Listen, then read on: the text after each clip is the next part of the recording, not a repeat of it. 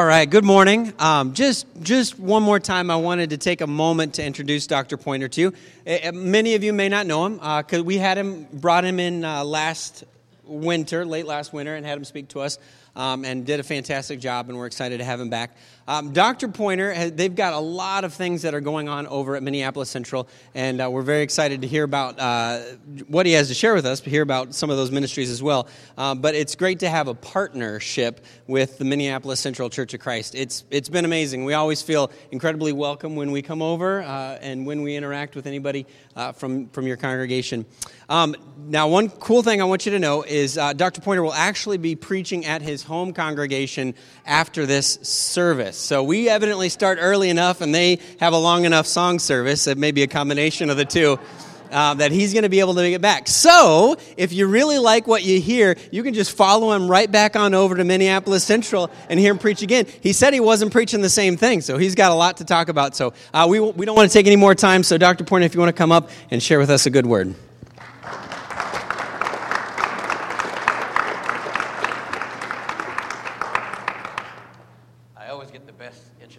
When my wife's not here. I hope that's recorded so I can take it back. All right. Good to be here on today. Good to see your elders whom we've been fellowshipping with, and your preachers whom I know very well. And we thank God for the opportunity to come and to share a portion of God's divine word. I noticed that y'all put me at the very end to make sure we get out on time. That's very, very clever. My church does the same thing. But at my church, that don't mean a thing. We have a starting time. We don't have no ending time. But we try to get out by 1, so praise God. Real quickly, due to the immensity of the message and the brevity of time, and due to the gravity and the gravitas of the message, I want to expeditiously run into our message for today. Humpty Dumpty sat on a wall. Humpty Dumpty had a great fall. All the king's horses and all the king's men could not put Humpty Dumpty back together again. I'm glad I'm not in the world of Humpty Dumpty. I don't want to be in a world when I fall apart, they can't put me back together again. But I serve a God that when I fall apart, he specializes in putting us back together again. He specializes in the cosmos. And so if he can handle all of the cosmos and hold that in the palm of his hand, surely he can hold my current situation in my hand. Amen. In his hand. If you have your Bibles, let's look at my text. And I'm almost done. I'm going to give you my text. I want to talk about the context. Give you a proof text to back up my context. And I'm gone. I'm out. We're done. Okay, then we've done my job. Let me give it to you again. There's the text, right? Then there's the context. Then there's the proof text to back up your context and your text. And then you close it out. You got that? Okay, y'all don't look like you got it. Preach, Pointer, I think I will. That was good preaching. You have to know good preaching when you hear it. All right, real quickly, in John, the 4th chapter. And I just want to read 2 verses. I don't want to be long. The Bible says, he left Judea and departed again into Galilee, and he must needs go through Samaria. I want to use from this particular pericope of text, stuck in Samaria. Stuck in Samaria. When you go back and look at the historicity of this text, in John chapter 1, the Bible says, in the beginning was the Word. And the Word was God, and the Word was with God, and the Word was God. And as we talk about the isness of God, then in chapter 2, Jesus shows up at a wedding, and they ran out of wine. And you remember that the mother of Jesus initiated the miracle. She said that they're out of wine and came to Jesus with a problem and said, whatever he says, just do it. And so Jesus comes along and comes along at the right time and tells all the men to fill up the water pots full of water and bring them back. Now, in customary times, they would start with good drinks and then water them down later on. But this time, Jesus said, take the water pots and give them to the king. The question is to bring them here. The question is, when did the water turn into wine? Would be the theological conundrum. Can I suggest to you that the theological conundrum is the fact that when you put whatever you have in Jesus' hands, he could turn anything. And so what happens when they took the water pots and put them in Jesus' hand, the water turned into wine. I wish I had someone in the New Bible country here. But he turned into wine, and then the Bible said, the king said, but I don't understand. You saved the best for last. That's unnatural. And I come by to tell you, no matter what age you are, no matter where you are in life, when you give your life to Jesus, when you turn your situation and give it to God, God can make your latter years better than your beginning years. And then in chapter 3, the Bible said there came a ruler at night named Nicodemus that came to Jesus by night and said, Rabbi, we know that thou art a teacher that come from God. For nobody can do these miracles thou doest except God to be with him. And Jesus said, except you born of the water and of the Spirit, ye cannot see the kingdom of God. And what's so interesting, they drop down to verse 16. I don't have time for apologetic lesson. But in chapter verse 16, they'll say, the Bible says, for God so loved the world, that he gave his only begotten Son, that whoso believed in him should not perish, but have everlasting life. Now, a lot of people get all upset because it didn't say baptism in that verse. Well, could I suggest to you another religious conundrum? That he didn't have to mention baptism in verse 16 because he already mentioned it in verse 3 and 5. He said, except the man be born of the water and of the Spirit, he cannot see or enter the kingdom of God. He already put it to rest. So when he got down to verse 16, he didn't have to say, for God so loved the world, that he gave God that you have to be baptized again. He already said baptism in verse 3 and 5. Hello? And then that brings me to my text. I got to say my own amen today. I forgot where I was. Amen. Preach, pointer. Well, we had Jordan over a few weeks ago. I was out of town. I'm always out of town. But Jordan came over, and I think he got too many amens. He loved this. Man, he was good. It's on Facebook. Go look at it. He did a great job. When I came back, I got to tell him who I was to get my job back. He did a great job. Great job. But look at verse 3 and 4. Then he goes on to say, at this time, now we have, he left Judea and departed again to Galilee. And what you have here is you have religious hatred. You have racial prejudice, and you have moral outcast. And you also have genderness going on in this text. But notice in the verse, Jesus says that he must go through Samaria. Now, interestingly enough, geographically, you'll notice that Galilee was in the northern part of the country. Samaria was in the middle part of the country. And then, of course, Judea was at the bottom part of the country. And when they traveled, they would go the long way just so they wouldn't have to go through Samaria. They didn't want to deal with Samaria. But Jesus said, I must go through Samaria. So Jesus is saying, no matter what's going on in our agenda, we're going through Samaria. Because I need to go there because somebody is stuck in Samaria. I need to go by there because somebody needs my divine touch in Samaria. And don't you know that was divine destiny? Coming together to bring God glory. He said, I must go through Samaria. And because there was a woman at the well, I'll tell the story because I don't want to read it. I'll start preaching too long. But there's a woman at the well that was there. And normally the women didn't go to the well during the day. They always went in the evening when the sun was not as hot and it was cooler. And so she's sitting there at the well getting water. The disciples decided to go get meat and groceries, whatever. And here's Jesus at the well in the day. And when Jesus shows up at the well, here's another theological conundrum. He ain't got no cup. Now, how you going to go get some water and you ain't got no cup? But with Jesus, he's trying to tell you, I don't need a cup. I didn't come really for this. I really come because somebody's stuck. I've come to Samaria because you're stuck. Aren't you glad God specializes in stuckness? And a lot of our lives, we're stuck. We're stuck because we lost our job. We're stuck because our car got repossessed. We're stuck because a relationship didn't work out. We're stuck because our children won't act right. We're stuck because our grandchildren the millennials won't do what we say they need to do. But we're stuck. I'm sorry, I had to throw that in you. But we're stuck. And it's hard when you're stuck because it's hard to get unstuck. Anybody been stuck before? You know what I mean? By you go through the routine, but you're not going anywhere because you're stuck. Life got you stuck. Let me give you an illustration. In Georgia, they have Georgia clay. And I don't know if y'all been in Minnesota all your life. Okay. So, but in Georgia, they have Georgia clay. And if you ever get stuck in Georgia clay, the more you gun it, the deeper you get. Okay, I know you Minnesota people. Bruce, you know what I'm saying, Bruce? Help me out, Bruce. You know what I'm saying, Bruce? All right, Bruce is shaking his head. He understands. Okay, so what happens is you can't get out of the clay unless you get a tow truck. So a tow truck comes and pulls you out. Now, if you put a weak chain on a strong tow truck, no matter how strong the tow truck is, your link, your chain will break. It's not that the truck can't pull you out, but you have to have a strong enough link to get you out of the mud. It's not that you can't get unstuck, but you have to your faith has to be strong enough where God can pull you out of your muddy situation. And so get back to my text, because that was a good story. Y'all didn't get it. Okay, so that was good preaching there. Y'all missed that. So back to my text. So this woman is stuck. How do I know she's stuck?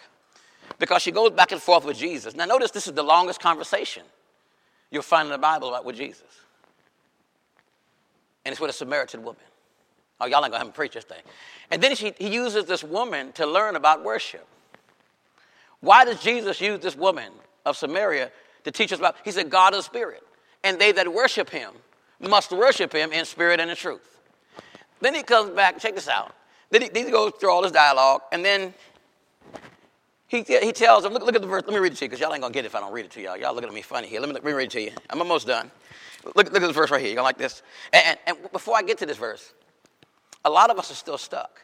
And not only can we get stuck, but our churches can get stuck. Our church, I don't know why the Spirit gave it. Our church can get stuck. And let me just tell you something. And I know you don't have this problem in Minnesota, but I know where I was just in Texas, and I was just in Nashville. People go from church to church. Listen. There's no perfect church. Oh, I know what I'm doing now. I'm cooking now. I'm marinating. I'm letting it settle in. Let me cook, all right? There's no perfect church. Listen. You could travel all over the world. I tell my members all the time, go find the perfect church. Call me when you find it.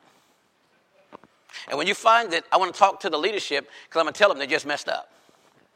Nobody's perfect. There is no perfect church. Every church has. You know why the church is not perfect? Because we're not perfect. You got problems. And if you got problems, you come to church, guess what? Now the church got problems. Y'all ain't going to have me preach this thing. So there are no perfect church. So the best thing to do is work through your situations and let God bless you, because families are messy, but so are churches. Okay, now I'm ready for my verse. Y'all are mad, so I can go to my next verse now. All right, look at this part right here. I love this part. Verse 16, I got to move on. And then if you go, verse 11 will tell you he didn't have nothing to draw from if you want to know where I got that from. Verse 16, the Bible says, and Jesus saith unto her, go call thy husband and come hither. The woman answered and said, I have no husband. Jesus said, in other words, you got that right. Because the one you got now ain't yours. And what he's saying is that you've had several relationships. You've had 5. Now you're shacking up. So Jesus now had to come to Samaria because there's a woman that's stuck.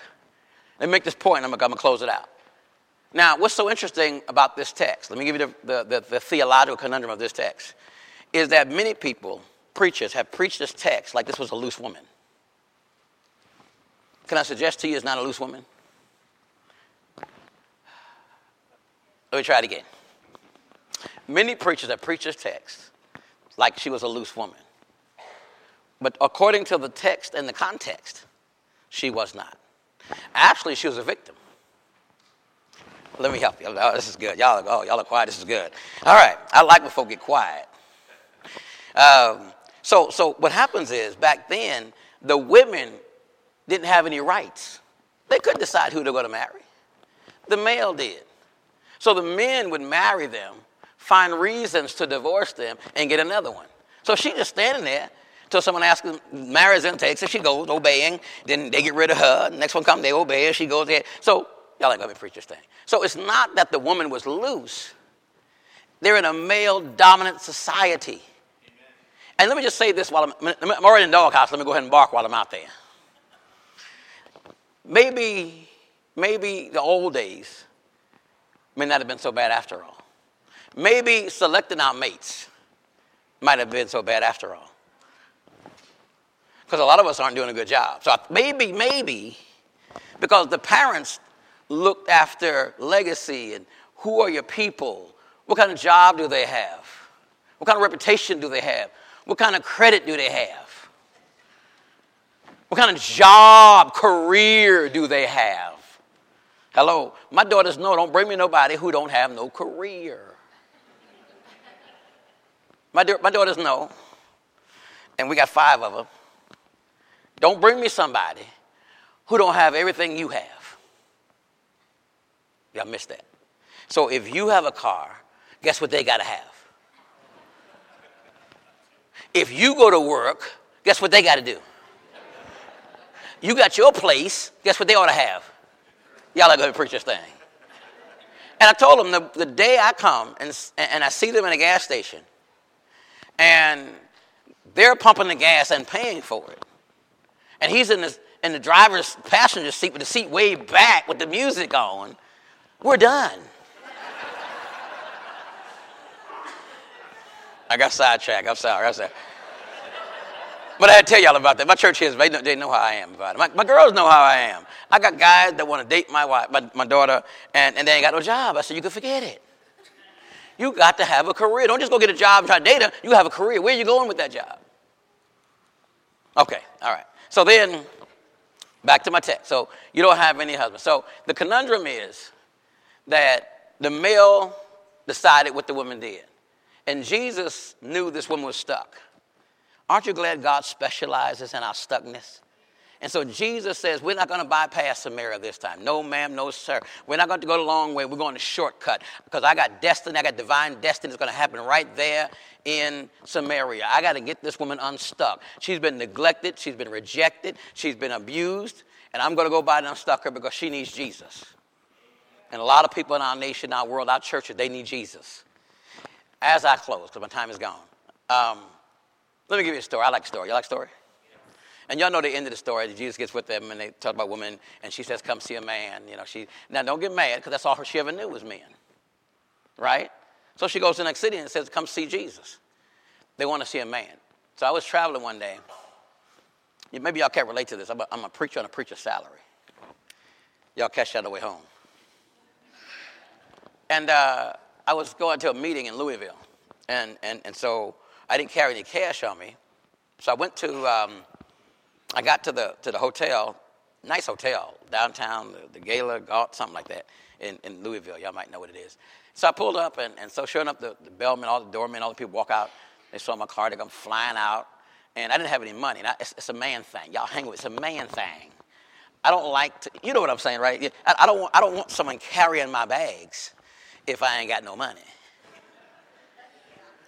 Oh, y'all don't care? Oh, it's a man thing with me, okay? Y'all don't care. Carry my bags? No, I don't do that. I like to tip the guy. You know, that's how I am. I want to be able to, here you go, man. You know what I'm saying? You know what I'm saying, don't you? All right, so I pull up, and I got no money. And the guy goes to sell my bags. I got it. I got this.